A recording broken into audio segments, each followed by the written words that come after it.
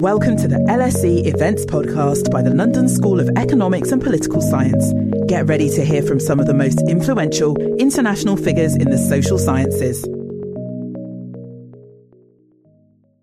Good evening, everyone, and welcome to the London School of Economics for this evening's event, the Economica Phillips Curve Lecture, named after the Phillips Curve article published in Economica and written by Bill Phillips, a former student and faculty at the LSE. My name is Iván Werning. I'm a professor of economics and member of the Center for Macroeconomics here at the LSE. And I will be chairing this event as my colleague Wouter Denhan's plane unfortunately got delayed. He might still make it, we'll see. The lecture is hosted by the LSE's Department of Economics and Economica, which is the LSE's house international peer-reviewed academic journal covering research in all branches of economics, not just macro. Economica turned 100 years old in 2021, and the aim of the Department of Economics is to commemorate it by publishing 100 papers written by former LSE students and current and former LSE faculty. So if this is you and you want to find out more about it, please take a look at the Department of Economics website. I'm very pleased to be here today to welcome Iván Werning. Iván is the Robert Solow Professor of Economics at MIT, where he has been since earning his PhD from the University of Chicago back in 2002. Iván is one of the most prolific academics of his generation. He has written many influential papers in macroeconomics, international finance, and public finance. Amongst many merits and recognitions, he is now a member of the American Academy of Arts and Sciences, a fellow of the Econometric Society, and a fellow of the National Bureau of Economic Research. Turning to the lecture, Iván will talk about inflation. As we all know, over the past 3 years, inflation increased very rapidly, and is now coming down. Iván will discuss how all the insights from academia and lessons from past experiences analyzed with new frameworks can be used to shed light on this recent inflation episode. For Twitter users in the audience, the hashtag for the event is #LSEPhillips. And I would like to ask you to please put your phones on silent now so as not to disrupt the flow. This event is being recorded and will hopefully be made available as a podcast subject to no technical difficulties. As usual, after the lecture, there will be a chance for you to put questions to Iván, and both here in the room and also online. You can post your questions. I'll try to read those. For now, please join me in welcoming Iván to today's lecture. He will talk about inflation, new and old perspectives. Thank you. Well, thank you very much. It's really my pleasure to be here. Thanks for inviting me, and thank you, Silvana, for those words. Silvana and I know each other back from Argentina, so you don't have to believe everything she said. We're good friends. And it's really a pleasure and honor to be here to talk about inflation for the Phillips lecture. And I looked this up, and it looks like I would be the only person who really talked about the Phillips curve in the Phillips lecture, potentially. And I thought it was a requirement. So when they asked me to give this talk, I said, well, but I need to write more papers on inflation then. And so I did. But first, let me show you just some excerpts from this fabulous paper by Phillips that I think will show up later as themes in my lecture. And I was rereading this paper, this classic. It's such a classic that we don't always read it. We read it through the lens of other people's interpretation. But, he already, many things that he said were oversimplified later. So he, for instance, emphasized that the relationship was not linear. He also emphasized that there are other factors affecting inflation, and in particular rate of change of unemployment, not just unemployment. And finally, he even made room for thinking about import prices, something very, important these days, right? If you think of these days. So he was already thinking outside the basic curve, and I'll come back to that later. So inflation is back, and everyone's interested in it. I'm Argentine, so I've always been thinking about inflation in some sense. But recent events in the developed world have brought inflation back to the forefront. And I think we do have some very good frameworks and understandings of inflation, but you see also a lot of debate. And I think some of this debate is good. It's about the evidence, but some of it is almost conceptually about what frameworks we should be using. The bad version of that, I'd like to say, is kind of, you see ideologically driven debates, myths, or slogans, which I think of that as kind of summarizing bad theory. Good theory, I think, is the lens through which we interpret events. And I think this recent episodes is an excellent opportunity to think about this good theory. Okay? So good theory doesn't mean it's complicated or very theoretical. It's just the simplest way to make sense of things. And so my theme today is that there's much to be learned from recent events, that we have to go back, and we need some new thinking, and also go back to, in some cases, some old thinking and revamp that. And we, in the process, maybe challenge some ingrained traditional takes that I think have taken hold much too strongly. Okay? So one theme I'm going to have, which if you're a macroeconomist, you've experienced this, I too was brought up thinking that we need to refound macroeconomics on microeconomics. Okay? And the version 1.0 of this is that we need to lay down micro foundations, and in a very simple, in the simplest way, sometimes this is done with just a representative agent or something like this. What we mainly gain there is some logical consistency of our theories. Okay? Version 2.0 is we take more seriously the microeconomics and the heterogeneity or risk, and that's important for some questions. That's important even for questions that don't have to do with fluctuations, aggregate fluctuations, or shocks. And version 3.0, which I'm going to emphasize today, sometimes we need to take into account that the shocks we receive are very asymmetric. They're not aggregate shocks. They're asymmetric across sectors. Okay, so that's going to be an important theme today. But my title also says the old, not just the new. And there I want to say there's an important development relative to the Phillips article was the Friedman and Phelps and later Lucas expectations augmentation of this curve. Okay? And one of the themes I'm going to keep going back to is that this was super important, this augmentation, but that we left in the background a lot of things that were being discussed at the time that were also important. Okay? And in particular, that there's rich microaggregation stories that were being told then that got, I think, laid in the background. Okay? And they were less influential. So in this lecture, I'm going to go back and think about this, think of recent events, and think about, as I said, how to think about these events through the lens of some models and question the models that people typically use.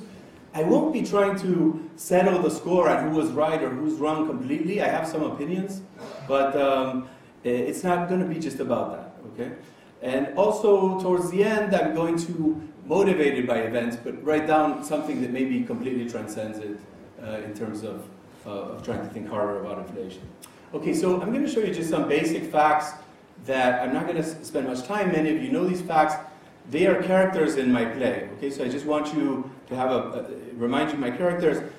This is inflation for goods and for services in the US. Okay, many things are very similar in the US and the UK and Europe. I checked with different weights. Okay, maybe import and energy prices were more important here, but they were so also in the US. So with different emphasis there, you can tell roughly the similar stories. All right. And this shows that we first had inflation in goods, and then following that had a smaller but persistent rise in inflation in services. Okay, more characters of my play. Supply shocks, they played a role. There are many places you can look for this. This is in particular in transport costs, but there were many other cases. Think of chips or lumber. There were shortages in 2001, 2002. Okay. Another character in my play that often is discussed in the context of inflation is expectations. People worry about expectations going up or not, and there are many measures of expectations. This graph plot a few, okay? And the important thing is they did go up. It went up a little, always lagging inflation in the U.S., so they hardly would work as an explanation for inflation going up, but people were worried still that this would become entrenched if inflation expectations moved up. And finally, my last figure here, and I'm going fast on these figures because I think they're familiar stories for most people, is that it wasn't just prices, but also wages going up. And this is actually the timing of prices and wages in the US. And there was a concern that as price inflation fell, that wage growth would create a wage price spiral that would bring us back to higher inflation. Okay, so this is the other character in my play. So in terms of how these characters fit into the play being the US policy narrative, but I've checked, it's very similar in UK and Euro area with different timings slightly or different emphasis. But there was a huge shock with the pandemic that was very asymmetric, that involved a lot of reallocation across sectors. People agreed on that, and I was surprised to see pretty quick consensus from academics and policymakers that there was a need for a large government policy. I think this is a moment I was pretty proud of the economics profession for its quick reaction and conclusions and quite a strong consensus on that. After the pandemic, during the reopening and the recovery, there's more debate and discussion and room for disagreements. In particular, in the U.S., there was a very large stimulus at the beginning of 21 that people debated. Some people thought it was unnecessary or too big. Monetary policy also remained loose through 2021. Some people thought they should have started tightening sooner. Okay? So in terms of teams, I promise not to get into teams too much. You might have heard team transitory versus team permanent. Team transitory would say, you don't really need to react against this inflation, it's going to go away, and team permanent more worried about this looking like the 70s to caricature things. Okay? I think this is a mistake. We should never have called it that. It should have been team cost push versus team excess demand. I think it fits better what we were really talking about, and that'll be one theme I have. Okay? And then there was inflation expectations. So you see how I inserted one of my characters in the play, expectations. That played both ways. At the beginning, in 21, it was used to say we don't have to worry that much about inflation in the US because inflation expectations are well anchored. And since inflation is mainly what drives inflation expectations is mainly what drives inflation, then we don't have to worry about inflation picking up. But then when inflation did rise, the reverse argument was used to say, no, we have to be really worried because inflation is going up, that's going to drive up inflation expectations, and then we're going to have to live with high inflation due to these expectations. All right, finally, in late 22 in the US, price inflation dropped, I think similarly here, and the main concern became that wage growth remained high, and the concern would be that that would feed back into prices in a wage price spiral manner. Okay? So those are kind of how I see the narrative. And today in the US in particular, maybe here there's more room to wait, but there's a sense that some people would say mission accomplished, we're done with a soft landing. Others maybe say let's wait a little longer to make that call. But this is roughly the policy narrative as I see it that I'm going to be talking about. Again, like I said, in UK and Euro, I think things were pretty similar. The fiscal policy reactions were different. And there obviously was a greater impact from the Ukraine war than in the US. So let me put up an equation that some of you might be familiar with, which is a version of the Phillips curve inflation augmented equation. So here you see that the first term is capturing excess demand multiplied by a parameter kappa that gives us the sensitivity of inflation to excess demand. The second term is capturing expectations. And the third term is like an error term that we sometimes call a cost push. All right? So this is a very stylized Phillips curve. Now let's answer a few questions. You hear a lot the debates are, is it supply or is it demand? Okay? From this perspective, if I look at YD versus YS, it doesn't really matter which one's producing inflation. What matters is that there's a gap. Okay? So if we think of supply as this YS here, then it really doesn't matter if it's supply or demand. What matters is we have excess demand relative to supply. Okay? Instead, I think what matters is this cost push shock as a distinguishing feature, which is something I'm going to be addressing very soon. Okay, so the one question, though, is where does this come from? Where does this cost push shock come from? Usually, it's seen as an equation. Sometimes it's thought as just a residual. And I think not taking it seriously because it kind of feels like a residual or something we don't have much to say about in our simplest macro models. Some of my effort has been there to say, no, we really have to think about that from a micro to macro perspective. The other thing I want to bring up is expectations here are mattering one for one in terms of impacting inflation. Okay? And that's the sense in which there's a strong impact of expectations. It's almost like a self-fulfilling potential. Right? And I'm going to question whether expectations really have a one-to-one effect. Okay? So we're going to talk about that. And then finally missing here is the whole, there's only inflation, so we can't talk about wages, so we're going to have to think about some other equation to think about that. So this is a little bit of an outline of the topics I'm going to be talking about, seen through the lens of the simple Phillips curve. And one way to think about the way I approach this subject is we need a Phillips curve. We need an equation that tells us what inflation is. Some people say, no, the Phillips curve is dead. Because if you plot, for some countries in a very simple way, you get a big scatter plot that doesn't look as good as the original Phillips article. Okay? And of course, that's not correct. It depends how much you condition on things. But what I want to stress here is also even this version at the top of the Phillips curve is just the simplest version. So what I want to do in a lot of the research I've done is kind of think harder about just what generates inflation. And whatever that equation is, we should have one. If we're going to have an explanation for inflation, we're going to need one. It can't be dead then. We need to have an equation. So Phillips curve is just whatever equation you have to understand inflation. Okay? And it might be more complicated. That's going to be the story I'm going to be telling. That it might be richer. All right. So we need to explore that richer Phillips curve. Okay. So here's some papers I've written on inflation, but it looks like too many, so don't worry. I'm only going to talk about these four. These four are more tightly linked to the events of the pandemic, so I think I can fit them in this lecture and connect them in a way that touches with the episodes.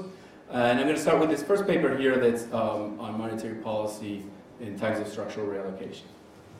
So what is that paper about? Here's a simple fact that when you know that the quantities, people during the pandemic, they switched to buying a lot of goods because they were home and stayed away from services, and you see that in these quantities. In fact, that effect was very strong during the lockdowns, but even continued after that. Okay, so a very persistent shift across sectors. And here's also work from home. The fraction of people working time work from home. There's other metrics that give a lower number for this, but they both highlight that obviously during the pandemic this was especially high, but even today this remains. So this is just 2+ to show you there was a big shock. It was across sectors that were reallocated, changing the way the economy works, and these have not completely gone away. Right? So the first paper I wrote during the pandemic was really about that and justifying that we need government transfers then that are targeted both for individuals and firms in principle to support these sectors, not just from an insurance perspective or fairness, but because of the macroeconomic effects that you would have on the healthy sectors if you didn't have these transfers. Okay? So obviously some sectors we had to almost close down entirely. But then if the workers there were not making any money, they wouldn't be able to spend on the healthy sectors, and it would have a macroeconomic effect. Okay? That didn't really speak to inflation, though. It was just about that initial policy reaction. So in a follow-up paper we wrote, we talked about how that same asymmetry of the shocks implies that you would have an endogenous cost push shock when you aggregate. Okay? So what we showed there is that these asymmetric shocks across sectors imply, in an aggregate perspective, something like a cost push shock. Okay? Both in terms of this Phillips curve shifting, and most importantly, what I think is important is normatively, the cost push shock, what it conveys is, if you didn't have the cost push shock, you would want to set supply equals demand for two reasons. One is it's good for supply to equals demand in general, and second, you would get zero inflation. So normatively, there's like a divine coincidence instead. But when you have this cost push shock, now you face a trade-off between wanting to close the gap between supply and demand and not having any excess demand, which is inefficient per se, and also generating zero inflation, and you have a conflict. Okay? And so it's not just an equation, but there's also a normative content in the background that's important here. So we showed that optimal policy faced with these very asymmetric shocks would imply that you want to tolerate higher inflation. Okay? I can show you the model on a figure, basically, which is, here's two sectors, okay? Sector A and Sector B. And suppose in normal times we're along the dotted line in terms of the demand curves. Okay, so we're exactly at the corner of these supply curves. And the supply curves in this simple model we wrote down was simply, there's a certain amount of workers there, and they supply inelastically their labor. Okay? So in that case, if suddenly you get a shift away from Sector A towards Sector B in demand, then you would have spare capacity in Sector A, but you would get high inflation in Sector B. So there's a strong nonlinearity that's a little exaggerated here. In fact, the same effects would be true if you just had a convex supply curve. Okay?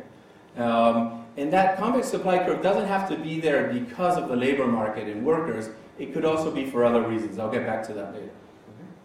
But the important thing then is this convexity implies that this shifting of demand across sectors is going to imply a higher rate of inflation, okay, at the same time that we have spare capacity. So in terms of the Phillips curve, it's like a shift out, okay? Super simple argument. So here's a Phillips curve plotting inflation against slack, okay?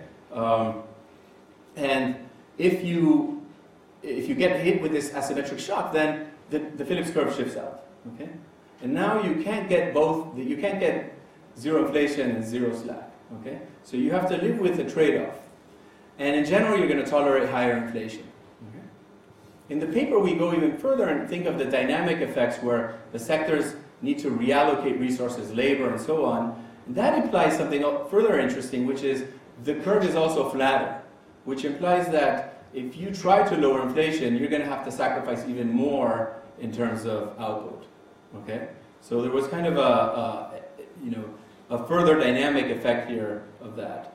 That implies that not only do you have to accept some inflation optimally, but you may want to run the economy extra hot. The reason is that helps you reallocate faster. Okay? So intuitively, you're achieving this reallocation sooner and getting over with the problem sooner. Okay?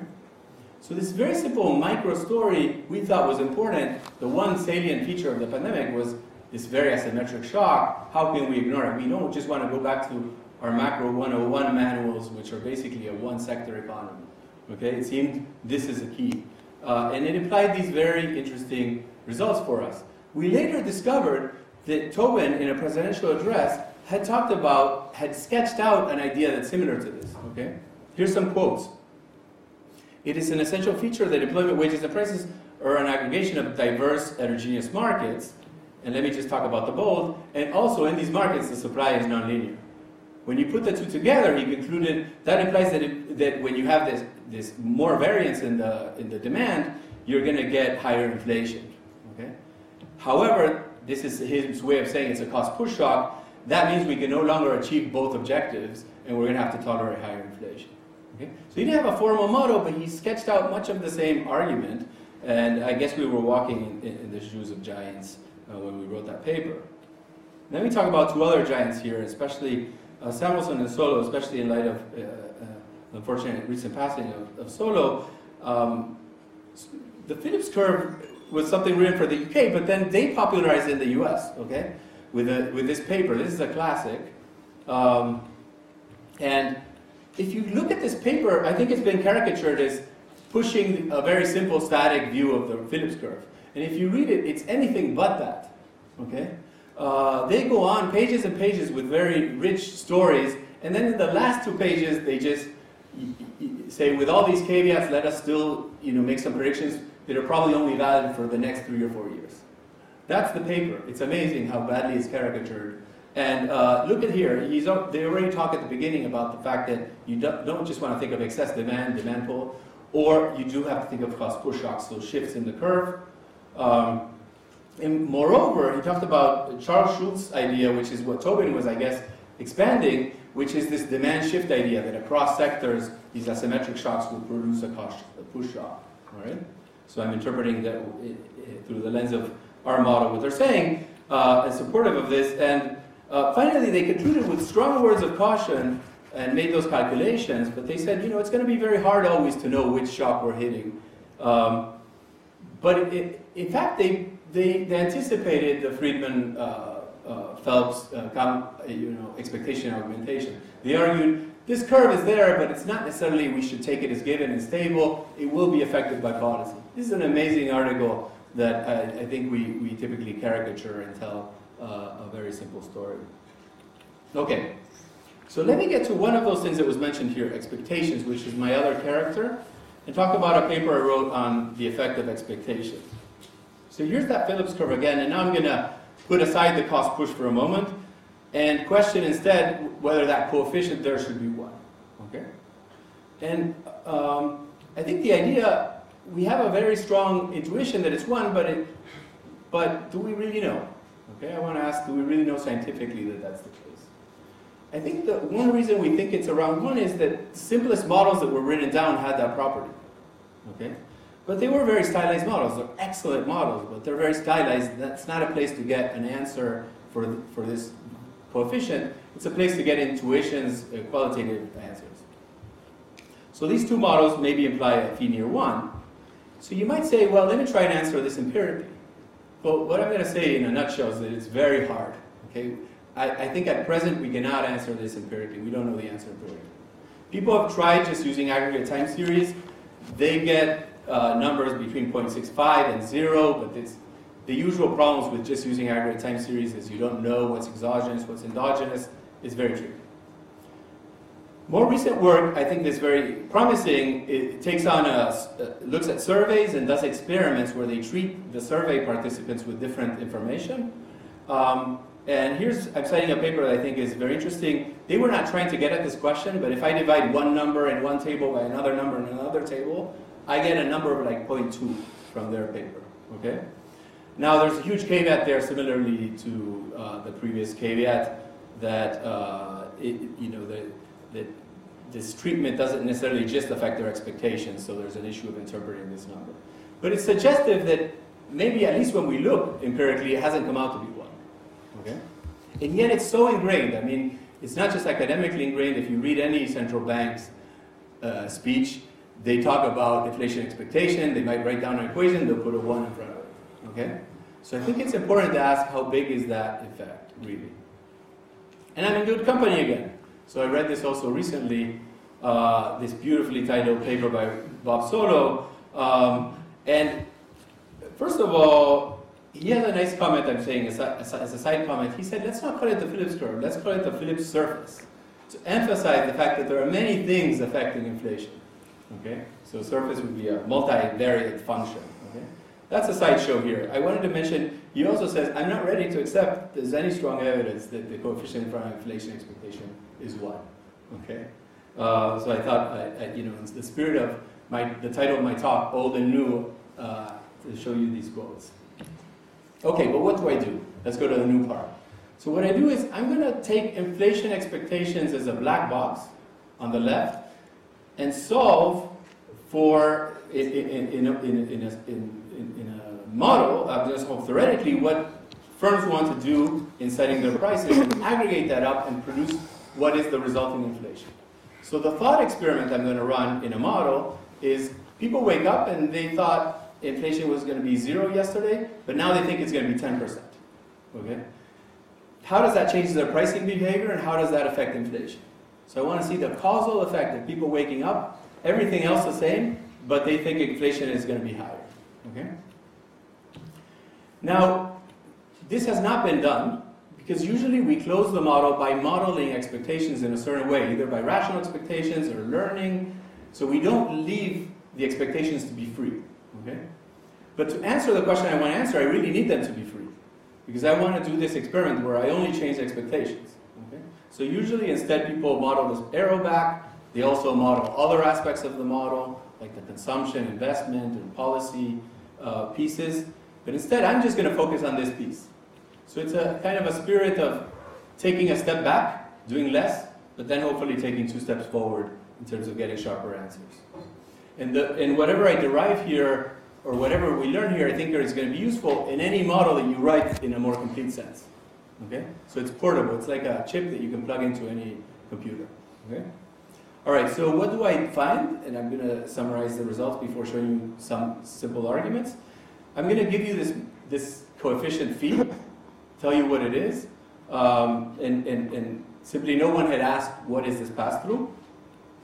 And I'm going to do that in a wider set of models. As I said, in the stylized model, it will come out to be 1, but we want to learn more realistically what it might be. And finally, I'm going to break down expectations to see if it's short-run expectations or long-run expectations that matter. There's a focus in policy discussions often on the long-term expectations or inflation target in the long run.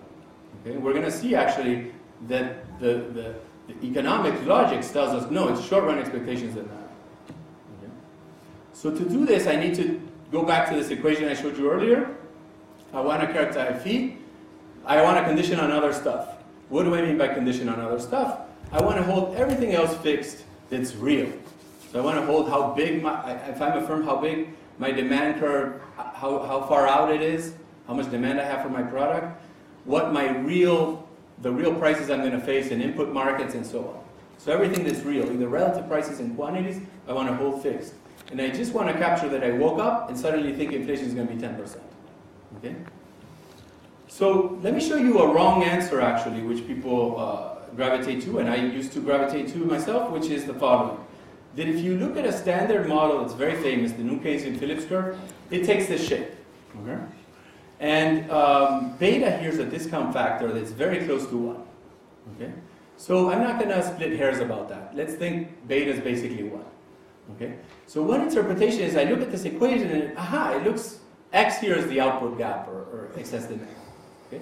So looking at beta near 1, you say, well, basically then phi is 1, is near 1. Okay? And this is wrong for the following reason.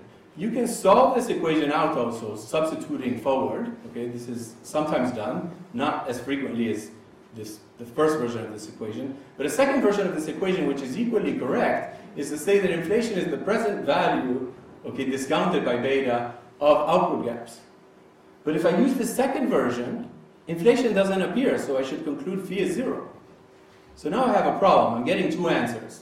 Okay, which one's right? Well, they have to be both wrong in some sense. You can't get these 2 answers and they'd be right. So it's a sign that something's wrong. And what is wrong intuitively, these equations, when they're derived, one imposes rational expectations. So you're not able to do the experiment where people wake up and suddenly have a higher expected inflation. Because of that, it's just the wrong way to go. Because basically, output gaps in the future are going to be tied to the hip with inflation expectations. Okay? The only reason we can expect inflation to be higher in the future is if we think there's going to be excess demand. So we can't do the ceteris paribus I said we needed to do, the holding fixed, the real stuff. Okay, so now let me give you a figure that I think conveys the intuition why phi is likely, in many cases, to be less than 1, and significantly less than 1. This is the problem of a firm that up to the solid line, up to that point I'm marking there, was expecting to have no inflation. Okay? But suddenly woke up and thinks inflation is 10%, which is the dashed line. Okay? And suppose they're pricing equal to their cost, and what I'm showing you is what they think their cost is going to be. Okay? We can add a constant so that there's a markup. Okay? That's not going to interfere with any of the arguments. All right, so this is the marginal cost, and it's going up 10% a year. Okay? So that's the slope of the dashed line. They woke up, and that's what they think. But they need to set the price today, which is the blue line. And they're going to set it in January, and it's going to be, their price is sticky. It's going to be around until December. Okay? They're going to reset their price the next January for 12 months. Okay? So think of this as a service, maybe, or Netflix choosing its prices, or an Apple product, and so on. Okay? This is an alternative model, actually, to the Calvo one, that I think is much more realistic for a bunch of goods. A bunch of goods when people set the price, they know how long it's going to be until they reset their price. Okay? Think of services and so on, a big part of the economy. So what are you going to do? Well, intuitively, if you keep the price at marginal cost today, marginal cost is going to go up in February, March, April, May, June. Your price is going to be too low. Okay? So what you do is you go halfway and you choose a price that's 5% higher. Because then it's going to be perfect in July. Okay? And on average, then it'll be as good as we can. So intuitively, the blue line is 5% above instead of 7. Okay? And that's what I call overshoot. So people just woke up with a higher expectation of inflation, and because of that, they overshot the price relative to their static optimum. So if today they could, or if they could always have a flexible price, they wouldn't have raised the price by 5% today, because their marginal cost hasn't gone up yet. So that overshooting is what means that some firms are setting a higher price, and that is creating inflation. So higher expected inflation does generate inflation, but notice, half of the 10%, 5%. And so this argument explains why phi in this model is actually 1/2 instead of 1, which is a big difference, I think. Okay? And such a simple model takes us there. A realistic model, I would say. Okay? All right, so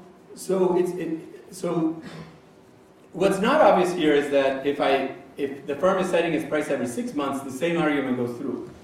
Let me give you a quick intuition for that is, now if I set it every 6 months, I'm only worried that my price between January and June is going to go up 5%. So I'm going to overshoot by 2.5% instead of 5. But if all firms are setting prices every 6 months, then there's twice as many firms setting their price today. So the 2.5 is going to be done by twice as many firms, and that's why the result is not going to depend on how sticky prices are. Okay, right. All right. So I generalize this result. The Taylor, this kind of constant price for a year or for 6 months or 3 months is a special model as well. What I do is I write down a more general model where you're going to have some chance of changing your price depending on how old your price is. This is known as a time-dependent model. And for that model, turns out though, you get a very simple answer that the right phi, let me just go straight to the answer, is a ratio of two empirically obtainable numbers. So what you need to do is know the ratio of the ongoing duration of prices to the ratio of completed durations. What does that mean? Ongoing duration means you walk into a store and point at a random good and ask how old that price is. And write it down and then take an average. Okay? And the completed duration is wait until the spell is done and then write down the number and average it. Okay? So if you take the ratio of these two numbers, it will give you the correct number for phi. And in the exponential Calvo case, where you have a constant probability of changing a price, these two numbers are the same. So that's why you get phi 1. But in the Taylor case, you on average walk in halfway in a store on a price spell, and so phi is 1/2. Okay? And this generalizes this result, and I'm exploring this empirically now with Rafael Schonda. Okay, let me talk about the short run versus long run inflation expectations. So up to now I've been assuming that firms wake up, they think inflation is going to be 10%, they experienced zero inflation in the past. Now I want to generalize both things. So I'm going to instead of them thinking inflation is going to be forever 10%, imagine they think it's going to be 10% for a year, then it'll go down to 5% because the central banks will do their job, and then it'll go down to 3 and then back to 2. Okay? So that's what I have here in the first terms. I've now allowed the expectation to depend on the horizon. Okay? So the previous case was when I assumed that expectation was constant, in which case you can factor it out, and I was characterizing the sum of those coefficients. So what I was calling phi was the sum of these first coefficients. But now I want to look at the shape of those coefficients as a function of the horizon. Okay? And the main result I get here is very simple. It's that you get these phis have to be declining, and they're positive and declining, and they decline quickly. So in particular, what I mean by quickly is if you're not sure if you're changing your price in 6 months or in a year, or maybe 2 years maybe, but you're pretty sure by year 2 you're going to change your price, then the phi on inflation expectations 2.5 years from now is 0. Okay? You don't care at all what inflation is after 2 years. Okay? And this is so simple and obvious. I mean, I think if I explain this to someone running a business, they said, obviously, why? I mean, I'm setting my price at most for 2 years. Why would I care what inflation is going to be, in year 3 or 4 for this pricing decision? It might matter for other things. But at the same time, it goes very counter to the intuition people have that what matters most is long-run inflation expectations. Okay. Now, I don't have time to explain why that doesn't mean that tracking long-run expectations is wrong. Okay, there might be reasons we worry about long-run expectations. I'm just saying they don't matter directly for inflation today. Okay, all right. The next thing is, before I assumed inflation was 0 in the past. That was just to simplify. Now, suppose there has been inflation in the past. Okay, then here I have the whole lag of inflations in the past. Okay? And what I can say about these coefficients is that in general they're not 0. In the Calvo case, they're 0, so we get used to thinking about that. But in general, they're not 0. And in fact, the sum of the forward coefficients and the backwards one sums to 1. So if you manage, if I go to Taylor, let's say, instead of Calvo, where the coefficients on the future terms was 1/2, then the sum of the terms on the past has to be 1/2. Okay? And that's more general. So the more you knock down the effect that expectations have, the more you have to bring up the effect that the past inflation has. Okay? So as an Argentine, I find this interesting because people do talk about inflation inertia. And there's some indirect ways of getting inflation inertia. One is that you think expectations is all that matters, but expectations they don't move very quickly, maybe they're not fully rational. Okay? Another is that there's indexation in the economy. But this is an intrinsic inertia that the model has just from nominal rigidities. Okay? And I find that interesting. So it's very hard, I think, to dismiss the idea of inertia. There are many reasons for it. Let me comment on that in terms of policy. Conclude. So this is, by knocking down inflation expectations, you may think, especially if you think recently, that I'm trying to be dovish here. Like the Fed or the central bank shouldn't worry about inflation because in particular inflation expectations is not such a big concern. But the fact that past inflation matters more, it goes the other way. So this is just science. It's not about trying to get a dovish result or a hawkish result. Okay? It cuts both ways. All right? But I think we need to figure things out better. We need to understand the solo surface, not the simple-minded Phillips curve. Okay, there's other models of pricing that have become of interest for economists that endogenize whether you change your price. And I'm not going to go into details here. These are models where people pay a cost to change their price. They don't pay it all the time because that would be too costly, so prices do remain sticky for a while. But if it's a big incentive enough, they will change their price. And it's not something, fixed in time or random. Okay, those models imply that, I think something very intuitive, that you typically will want your price to be like in a band, plus minus, let's say 5% around an ideal price. So I might want a markup of 20% over my cost, and that would be my ideal. But I'm going to allow it to be plus 25 and plus 15, in that range. Okay? And that's a very sensible policy. It comes out to be optimal if you have to pay costs for changing prices. So in this model, it's different than the other model. I asked the same question. What if people woke up and they just thought inflation is higher? This is what I get. I'm going to spare you the details of the argument. This is what I get. It depends on the parameters. So depending on the parameters, you get something like the blue line, or you can creep up to something like the black line. And what I'm showing you here is what happens each day within a quarter, okay, 90 days. In fact, the blue line, for some parameters, inflation falls when people suddenly think inflation is going to be higher. So that's a little weird, okay? But the end result after a quarter is not so weird. It's very sensible. In fact, after a quarter, the results are kind of broadly between 0.5 and 1, okay? So the pass-through is very similar to the answers we got earlier after a quarter, okay? That's kind of interesting. So these more modern models of nominal rigidities have pretty similar conclusions. However, I'm going to push a crazy idea that I don't think is crazy. But the following: do you really think that if people woke up and thought inflation is going to be higher, that they will immediately change the bands they're using? I want to argue no, that there are frictions to doing so. It's too much of a bother. Maybe they'll keep their plus minus 5% band. Right? Why is that? Let me try and push it two ways. One is that's a pretty robust policy to just have my price being plus minus 5. Why? Because if inflation does pick up or if it doesn't, either way my price is going to be hugging my ideal price by plus minus 5% error. Okay? So it doesn't get out of whack if my inflation turns out to be too high. In contrast, in the time-dependent world, if you don't change what you're doing, it's going to be terrible. Okay? So in this world, instead, having a plus-minus rule of 5% is a pretty robust rule. Number one reason for having it. The second reason, and let me argue, that implies that the pass-through fee is 0. So if every firm holds their bands the same, the pass-through is going to be 0. Okay? The reason is firms are not changing their behavior until actually their costs change, and so the pass-through is 0.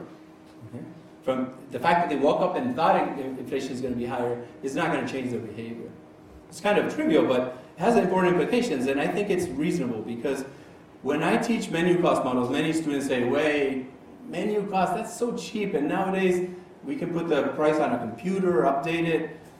However, often then we counter the argument by saying, no, think of that not literally, but think of that as really capturing manager time, figuring out what price you want to set, okay, and so on. But I think if you think that way, you have to think that the manager that changes its bands is going to really have to think hard about that problem, and they're not going to do it if the change in inflation expectation is not too large. So what I did is write a model where there's manager costs, so we call that menu cost and manager cost, so MC squared, okay, in honor of a famous equation. And the point is, if the shock to expectations is not too big, so maybe between 0 and 10%, they won't change their bands. Maybe if you go from 0 to 40%, they will. Okay? But that implies in the range where you don't change them, that the fee is 0. Okay? So this is suggestive that we've been using as a benchmark fee 1, but there are a lot of other possibilities that seem reasonable to me. Okay? And we need to explore this further. All right, so now let me get to this third paper, which is about wages and prices. And let me show you the timeline in the US. So historically, wages grow more than prices. Good thing, that means the real wage is growing. Then when inflation picked up, it surpassed wage growth, so the real wage was falling. Okay? Now, people back here, some people predicted, I stopped the data point exactly when the stimulus plan was enacted in the US. Some people predicted this is going to produce inflation. They were right, although I'm not sure for the right reasons, but it doesn't matter. But they also predicted that it was because the labor market was hot. In the US, it was particularly hot even before the pandemic, and that was going to drive wages up, and that was going to drive prices up. They got that wrong, okay? Because it was prices that went up and wages that took longer to even start going up and then never went up as much as prices. And then more recently, as price inflation cooled, the concern has been the reverse, that now wage growth continues, and will this mean that we've reached lower inflation, but we're going to have to go back to, firms are going to have to start raising prices if wages keep growing. Okay?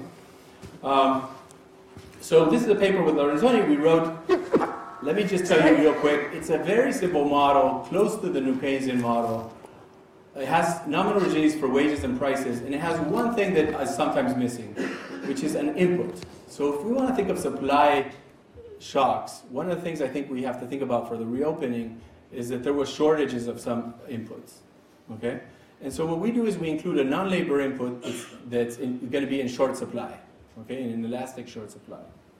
Okay, so again, think of the chips, the lumber, the transport, the energy, those things in a stylized way are captured by this. Okay? So the key thing is that scarce input is going to imply that price of the input is going to jump up a lot. And that's going to create inflation even though wages haven't necessarily reacted. Okay, very simple story. I think some people I read, like the Bank of England, they were talking in these terms, okay? What this paper is trying to do is write down a model with these properties that justifies this kind of intuitive take. And then the concern about wage price spirals is a concern that there will be a feedback, that now wages will react and that will start up a spiral. And what we're going to say is there will be a feedback in this model, okay? So beware, okay? So we're going to study supply and demand shocks. So let me show you a supply shock. So suppose the amount of energy goes down, the amount of chips goes down, or the prices of them go up, or similar. So the top panel is the shock to the quantities here. So let's say there's fewer chips or fewer lumber, fewer energy. And look at the third panel. That's the first thing I want to show you. The price of that good, this input, jumps up. So that's not inflation of this good, it's the actual price. So that captures like oil, it jumps up and then it's maybe recovering down. Okay?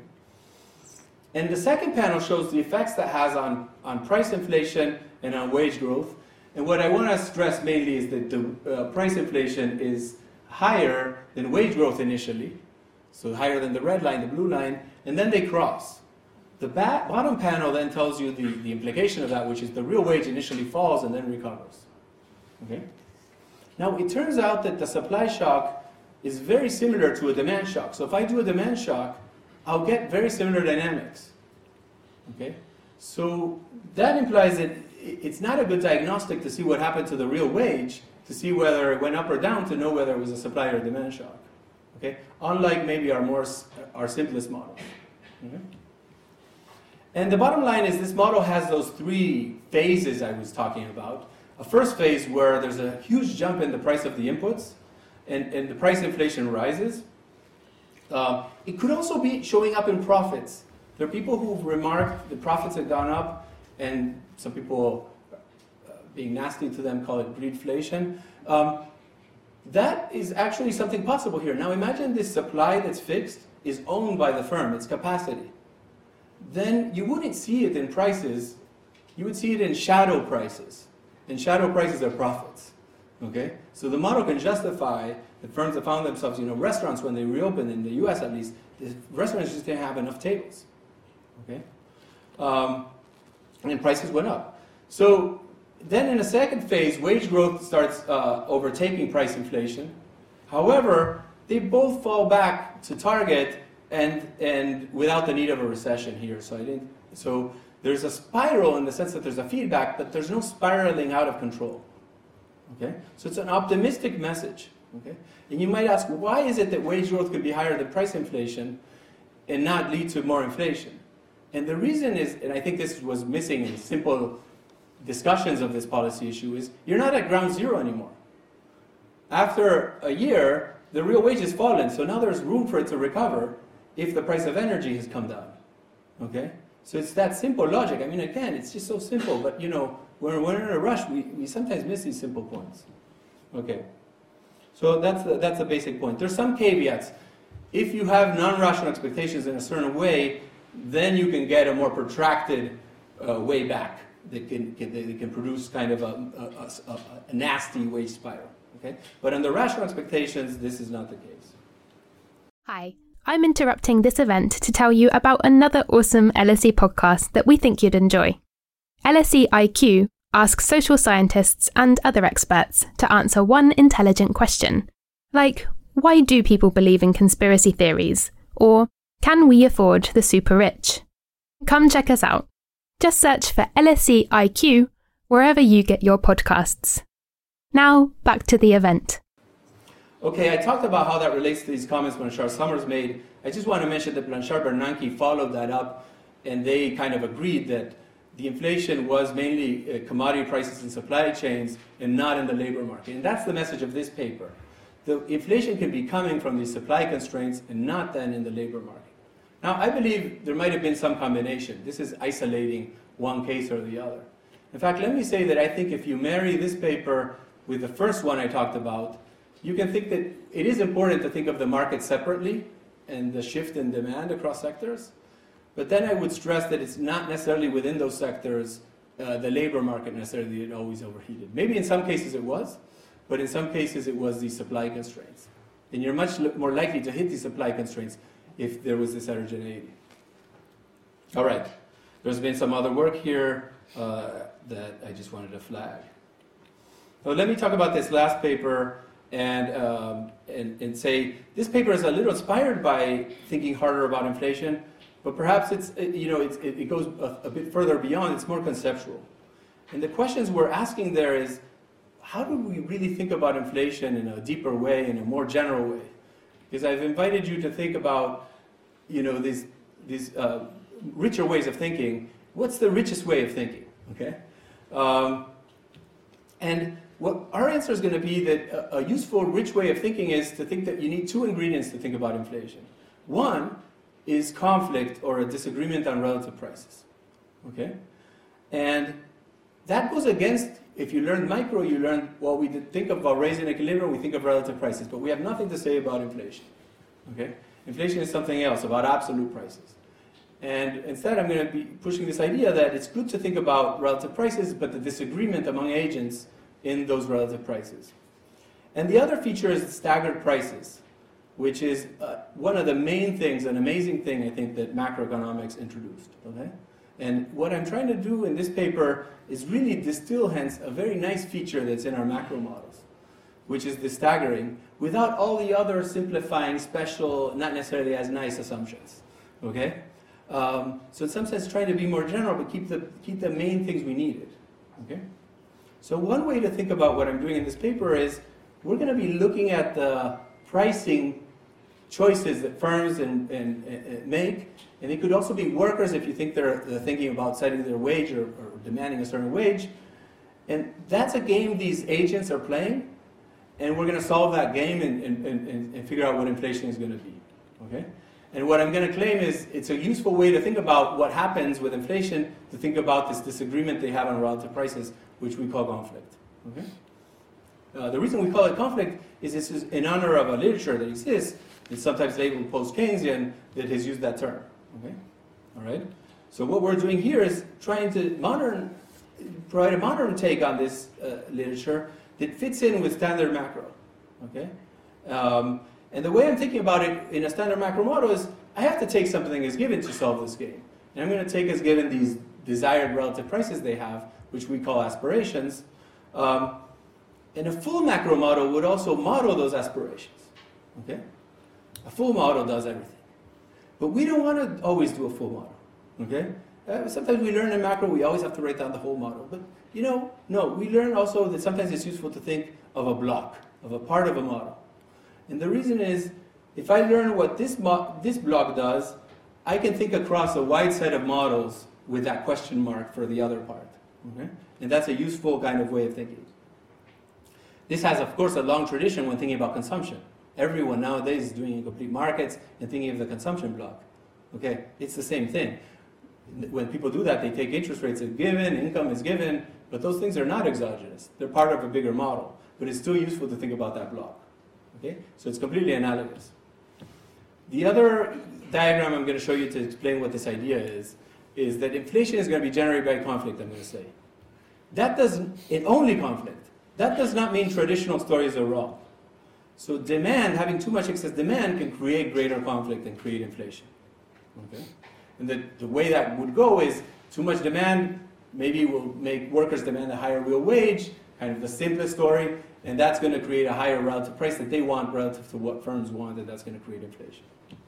Now monetary policy can affect demand and hence affect inflation, and so can fiscal policy. So if you have a traditional model in mind, it fits perfectly in here. We're nesting the traditional model. What this allows you to do in that case is just give you a different perspective. But what I like best about this is it also lets you think outside the box about other effects. So it lets you think of expectations in a more direct way. And it lets you think of labor market institutions potentially as mattering. So I'm from Argentina. If you ask me how do we lower inflation, our inflation is in the 3 digits now annually, does it matter whether you have the unions on your side or not? I would say it would matter. Okay? But that's hard for me to fit into my basic macro 101. But with this framework, I'm able to think about that somewhat, and maybe then write down a full model. Anyway, you can also think of energy shocks and real rigidities, and maybe who knows what else. All right? So that's how I think about this. Okay, I'm going to skip this in the interest of time, and say what we do in this paper is 2 things. First, we provide a very stylized model that is, it's not a realistic model on purpose. It's not realistic. It's a model that's trying to get an intuition and make you think outside the box. And in that model, what we do is we write down a model where there's no money, where there's no credit, no saving, no interest rates, no employment, no output. So it's an endowment economy. It's your Edgeworth box. Okay? And in that model, we show that we can still think about inflation with staggered prices. Okay? And but the main thing then is you're not, and we get that there is inflation sometimes. But you cannot now say there's inflation because you're printing too much money. There's no money in the model. Or you can't say there's inflation because you've set interest rates wrong. There's no interest rates in the model. You can't say there's inflation because the labor market is overheated. There is no labor market. Okay? So it's trying to force you to think of something new if you were resisting, and think of this disagreement of relative prices as one way to think about it. Okay? The second part of the paper, what it does is it writes a more standard model that nests the traditional modern macro models, new Keynesian models, so to speak, but much more general with a network of end sectors. And that goal there is to bridge these ideas of conflict with modern macro. Okay? Okay. So let me go very briefly on the stylized model just and give you a sense of the Edgeworth box here. So this is a model where there's two agents, and agent A owns a good A, and agent B owns a good B, and they can trade. And they have some preference over consuming both goods. They don't just want to consume what they own. So if you're doing a competitive equilibrium, the Edgeworth box might look like something like this. The endowment is in the right bottom corner, and the comparative equilibrium here with everything symmetric is a relative price of 1, and the equilibrium is there. Okay? But I don't want to do the comparative equilibrium. Okay? One thing macros introduces is perfect competition, staggered prices. So I want a world like that. So instead, and this is also, Micro has done this, Maskin-Tirol, thought about staggered prices and market power. So instead, let me do this something like Maskin-Tirol, actually. In even periods, A sets the price, and in odd periods, B sets the price. And what I mean by a price is an absolute price. So here's what I'm going to say. You write down a number. And I write down on my whiteboard, you write it on your whiteboard. And it's just a number. However, it could be, the convention is that it's a currency, but we don't actually own that currency. It's like we're in prison. In prison, maybe we still use the dollar as a reference, but you can't have dollars. Okay? So there's no currency or money held whatsoever. Okay? And trade takes place then by barter, has to. And what we do is we take the ratio of the prices on our whiteboards, and then one of the people decides how much quantity to trade, and the other person can say no. So it's a fully specified, explicit form dynamic game. Okay? So the nice thing about this is it's like a macro without inside baseball. You can tell some game theorists this game. And when you solve it, I'm going to cut to the chase, you get something very intuitive, which is relative to the comparative equilibrium, I want my price to be higher. I have a little monopoly power now.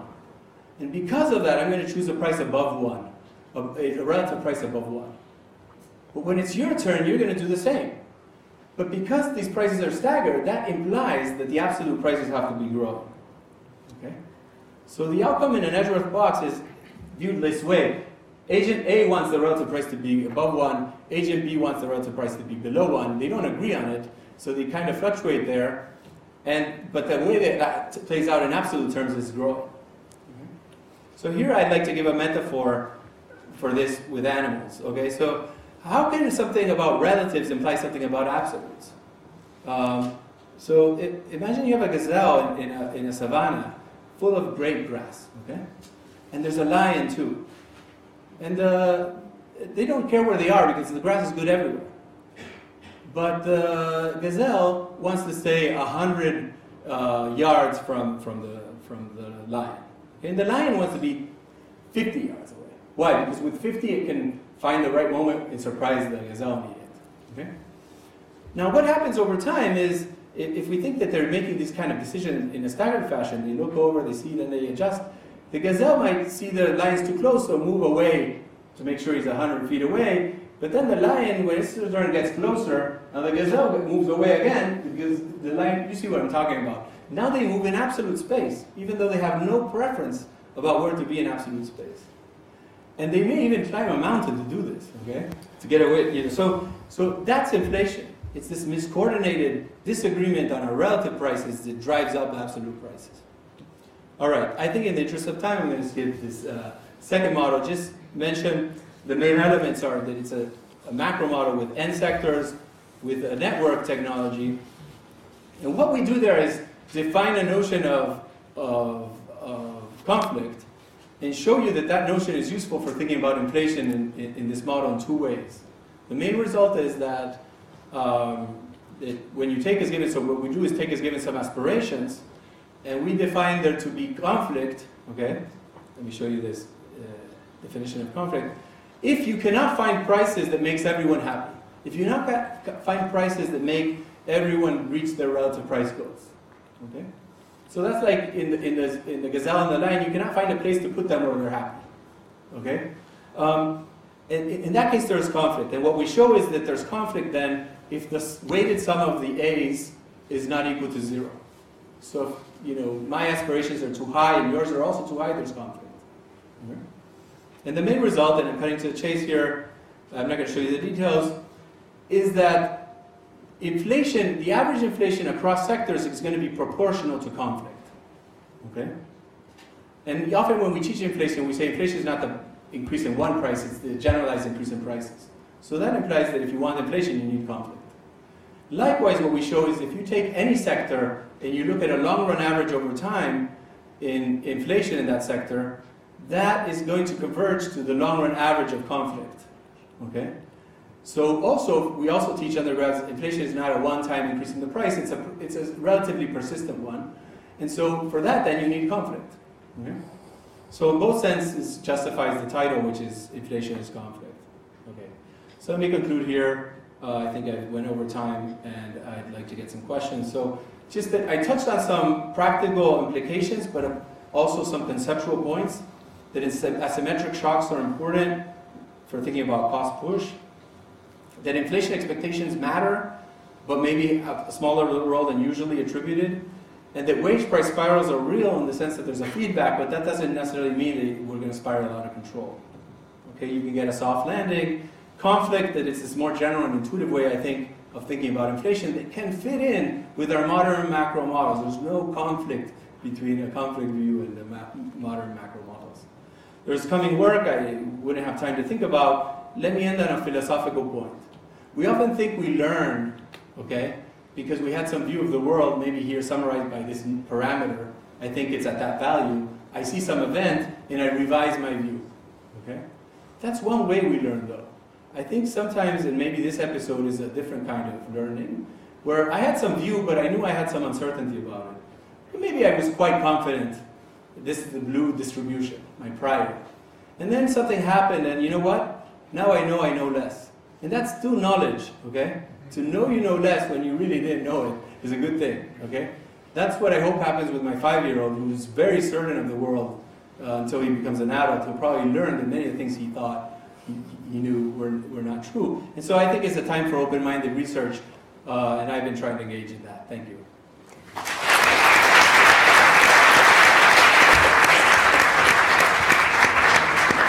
Thank you very much, Iván, for a phenomenally insightful lecture. So we will take questions from the audience. We'll take 3 at a time. We start with Ben here in front. Here. Please say your name and if you can, your affiliation as well. Thank you very much. Ben Broadbent. That was fantastic. And, at central banks, certainly at the Bank of England, this is very much how we thought of, certainly your point about asymmetric shocks and cost push, is very much how we thought of it, and we were definitely in 2021, we were in team transitory, if I can reintroduce the word, for that reason. And I also found all this stuff about conflict very interesting. I had 2 just questions for you about human nature, and the one very trivial one is, by the way, my observation would be, even though this should be how people react, that in times of enormous uncertainty, people seem to react the other way, that because my null is now harder to reject, I'm going to believe it even more forcefully than I do, because you have to disprove it, and it's now harder to disprove. That's why I bothered to put up the slide. So unfortunately, we don't, as human beings, seem to react in that way. We seem to get more dug in. The other question for you is a general one about conflict and people's aspirations. The thing that certainly surprised us, at least surprised me the most in, say, 2022 and earlier this year, was the reaction of, the extent of the reaction in wages, and more generally what we call second-round effects, which was definitely bigger here than in the US or even than in continental Europe, although most markedly relative to the United States. And I think it mattered. You said at the beginning, you talked about the Ukraine shock. I mean, it was enormously different in Europe.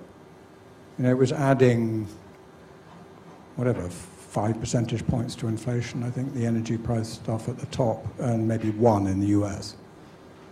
And that had a huge effect on, national income, the overall rise in import prices, probably enough at the peak to reduce it by 6%.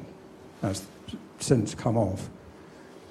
Is it plausible to think that people are very loss averse and that the effects of those are asymmetric, and that if your aspiration is, just a positive real wage growth, that the implication of what you're showing would be sort of non-linearly worse as you move below zero, as it were? That if my aspiration is, I just want to keep my real wage going, that I have very severe effects when I move below that, whereas if my aspiration was 2 and I get 1, the effects are much more moderate. I don't know, that would be my intuition, but certainly the extent of the reaction here to those losses was very big, I think. Can I answer one by one? We'll take 2, 3 at a time. Ricardo next, just because he's close, and then we'll go to back. So this may be a longer discussion, but all of your results on the expectations, Iván, make sense to me. All of them are correct. And yet, I come to the end and I say that inflation, the coefficient is 1, and the inflation is still expectations. But I hope it's not because I'm a closed-minded researcher. And here's why. The economic logic for why the coefficient is 1, I will state it in general terms, and I'll tell you why it matches your model. If all of us right now start expecting inflation to be higher, or even just that the price level doubles, from an old wisdom from David Hume, I will, as a price setter, want to double my prices. Ben will want to double his wages. Someone else will want to double his number of quantities. And therefore, expecting inflation to be 100% turns into inflation being 100%, and the coefficient is 1. This logic comes from no money illusion, as we often teach it in micro. It is true in the model that you wrote as well, insofar as this is just, I think, a very powerful logic. That is not the experiment that you did. You did, what if I expect inflation to be somewhat higher now? How much does it translate to inflation right now, given the price rigidity? Or if I expect inflation to be very high in the future, given the staggering? But instead, in your model, what if I expect inflation to be higher now and forever persistently? Then, as you noted, the sum of coefficients in your phi's is 1. That is, once this fits in persistently, both counting, looking forward and looking backwards, inflation will be, if all of us go from inflation 0 to inflation is 2, now and forever, as enough time goes by and the adjustment goes, inflation does now jump from 0 to 2, that is, the coefficient is 1. Because when I think of the coefficient being 1, it's not that the impact right now is 1, it's precisely the logic that you yourself used in saying, wait, this has to be 1. And that intuition, going back to Milton Friedman, is a very powerful one, because if it wasn't 1, then us just expecting something could lead to a permanent recession, or a permanent, which it seems hard to believe.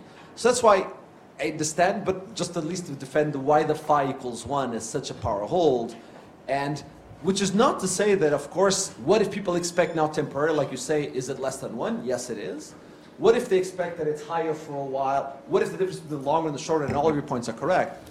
But just to say that the power of the 1 was even in your slides, those coefficients have to add up to 1, and that's because it comes from such an important no money illusion result. Let me default here. Let's start with these 2, and then we will move, because we only have 1 microphone, so you can start moving it. Yeah, so let me start with, in reverse order. I think it's still the right thing to do is to spell out all these coefficients, and then depending on how you want to use them, you come up with different experiments. I fully agree, and I tried to say it doesn't push you to be dovish if that's the bottom line you most care about. But I still think it's the right split to say, hey, the expectation effect is this, past inflation has this other effect, hence in steady state, I can still get a reaction 1 for 1. That's, I think, what you're describing. But in terms of the actual experiment you're doing, it's a little tricky, because I don't want to do that, because I don't want to model expectations so much. I want to imagine you woke up and you're worried expectations are higher, but if when you woke up and you saw 10%, inflation was only 5, do I still think you're going to still think it's 10? I mean, I'm willing to think about that, but that will cut into your argument, because maybe if we think that they revise it down, we won't get 10% then. So it is still, I think, important to do the breakdown, and the particular experiment you make is a particular one that I think we might not want to always adopt. To your question about absolutely these aspirations, there's a very nice paper by Blanchard and Galli about oil price shocks that I read, and I think I reminded them they had forgotten about it. And I thought it's super important for what happened here in Europe. And my view is now that this conflict inflation framework we've developed is an easy way to think about that model. What they wrote down is a model that's basically a Keynesian model, but also workers have a behavioral constraint that they want a certain real wage. So if the price of oil goes up, or gas for them, they still, the yellow jackets in France, they're going to be angry. They want those wages. And that would be a different model of aspirations that are neoclassical, my marginal utility versus my disutility of labor. And I think we should be open to those stories. We see some burnt cars. And so absolutely. That's one reason we're doing it. I had slides about that, but I decided to skip them, is that I think the staggered pricing is a beautiful thing, a huge advance in macro, and then some other things too, but then often we get caught in a very simple model of the labor market, oversimplified, and it's good to have this framework where we can now think outside the box in that way. So I completely agree. Thanks. The gentleman. Yeah, I've got a very simple and short question. Is the mission accomplished? Can we claim the victory over inflation, or is it too soon to tell? And the gentleman to your right. Yes, Stefano Bonfen. My question is concerning the digitalization. You don't think that you need some kind of data, more input on data? You start with data, and I was expecting the inflation in relation with data. Thank you. Thanks. Can you take this? Sorry, I wasn't sure I understood that question. Sorry, could you repeat? Shortly, there is too much theory and less evidence in the approach. Okay, thank you. It's more a comment. Okay, it's a comment, not a question. I agree that this is a mainly theoretical what I'm doing. It's very inspired by the events and the data, hence. Like I said, I think there are complements, the data and the theory. I have more to offer on the theory, but I consume the empirics, and I think these need to be intertwined. The other question was mission accomplished. First of all, in the U.S., it does seem like if you look at PCE and if you look at the recent wage growth, there's blips. There's room for some uncertainty, saying let's wait longer, but it does look pretty close now. I'm not someone dedicated to this mission accomplished or which team won, as I mentioned. I've instead tried to be inspired to think about our conceptual frameworks more than keeping a tab on the details of that. But I do think that broadly speaking, this is played out more in a cost push way and in a wage feedback, but not necessarily spiraling out of control way, and where inflation expectations had a smaller role, even though they might have given us some reasons to be concerned, but maybe with this way of thinking, maybe not as big a concern. Yep, we have a question here. Yes, please say your name and your affiliation, especially if you're a student. Hi, I'm Vinayak. I'm studying the MSc Economics at the LSE. My question is that the data shows that since the 2000, there has been a steady decline in the labor share in the US. So is there a bridge between such long-term trends and this particular episode of conflict being particularly poisonous? Hello, thank you for a wonderful lecture. I'd just like to ask, do you have any thoughts on inflation in Japan going forward? And they're trying to drive it with wage growth primarily. So there's a better background. Okay, I'm going to I'm going to say I don't have any particular views I would want to share now on inflation in Japan. I'm not an expert. I prefer not to talk out of place. But I'd be happy to look into that. On the labor share, I do have some views. Yeah, go ahead. Yeah, the labor share, that simple model I wrote down would imply that the labor share should fall temporarily because the real wages have fallen in that model. The wage price spiral paper explains why the real wage would fall, which would contribute to seeing profits going up, I said, and the labor share falling. However, in the model, it would be temporary. So I think you would see the recovery. And some aggregate measures like the labor share hide a lot of things that's happening across the distribution. So labor economists like Otter and Dubé have been pointing out that at the bottom of the distribution there's been gains in real wages by now for some groups. So, my general point would be the simple theory I laid out would explain a temporary reduction, but there might be other things like the work from home, the automation that's happened, that might be contributing to some of the other trends, and that there's a richer picture when you break it up by groups. So there is a question online. Given that the drivers of UK inflation have been largely external cost-push shocks, what would have happened if, and are unwinding now, what would have happened if interest rates didn't increase by as much? It's a longer question, but if interest rates had increased? Or? Had not increased as much. I see. And there's another question about Argentina, whether you can comment on how it is different from inflation in advanced economies. Okay, thanks for these questions. This is fun. I mean, even in the U.S., I would say they're comparable. I find myself not in one team or the other in the sense I don't think the increase in interest rates was necessarily so wrong, given all the risk factors, and also because inflation went up, so the real interest rate is not being driven up by as much by raising the nominal interest rates. So I'm hesitant to say any of these arguments was that you had to keep the nominal interest rate constant, or that it was a terrible thing to raise interest rates, given that in the case of the U.S., it's not that they produced a recession. Okay, what I think would have been a mistake is following some advice that some people were saying is we're going to need a recession. So they're arguing we don't know what rates it's going to take, but let's keep going until we hit a recession. And I think that would have been a mistake in light of this kind of way of thinking. And so I think it's very hard to be a central banker. These are stylized models. I think it's very important to have these concepts. But then, of course, there's a lot of things that get into the picture of where you actually put the rates. I would say if you hadn't increased rates, likely you might have had a bit more of an expansion, maybe a bit more inflation. How much? It's an open question. But then the other question was about Argentina. What is there to say? What's happening in Argentina? I had some papers cited there. I've been thinking hard about Argentina. That's a great question. Fiscal dominance is very important for thinking about inflation in countries like Argentina. All the work on the Phillips curve doesn't mean fiscal and monetary things don't interact. Okay.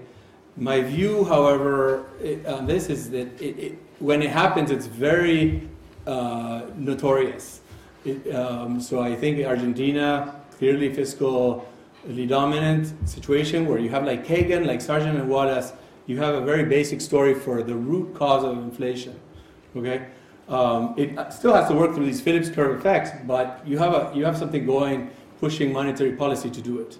Okay, so that's about Argentina. I've also written about dollarization and why I don't think it's such a good way to solve this problem, especially in the current situation where Argentina's broke and doesn't have a lot of dollars. So trying to do so would create hyperinflation in the transition, and I have some papers on that. But yeah, fiscal dominance is very important for explaining some inflation. My own view, this is not asked, is it wasn't important in the US and Europe. I don't believe in immaculate fiscal dominant effects. I do believe fiscal policy matters. If you give out checks, they will stimulate demand through the Phillips curve. But these kind of fiscal dominant through the back door, but we never see it, selecting equilibria stories, I do not buy. I see presidents calling central bankers, telling them what to do or firing them, and I think that's more relevant. Thank you very much again, Iván, for a fantastic talk, and please join me in giving him a big round. Thank you for listening. You can subscribe to the LSE Events podcast on your favourite podcast app and help other listeners discover us by leaving a review. Visit lse.ac.uk/events to find out what's on next. We hope you join us at another LSE event soon.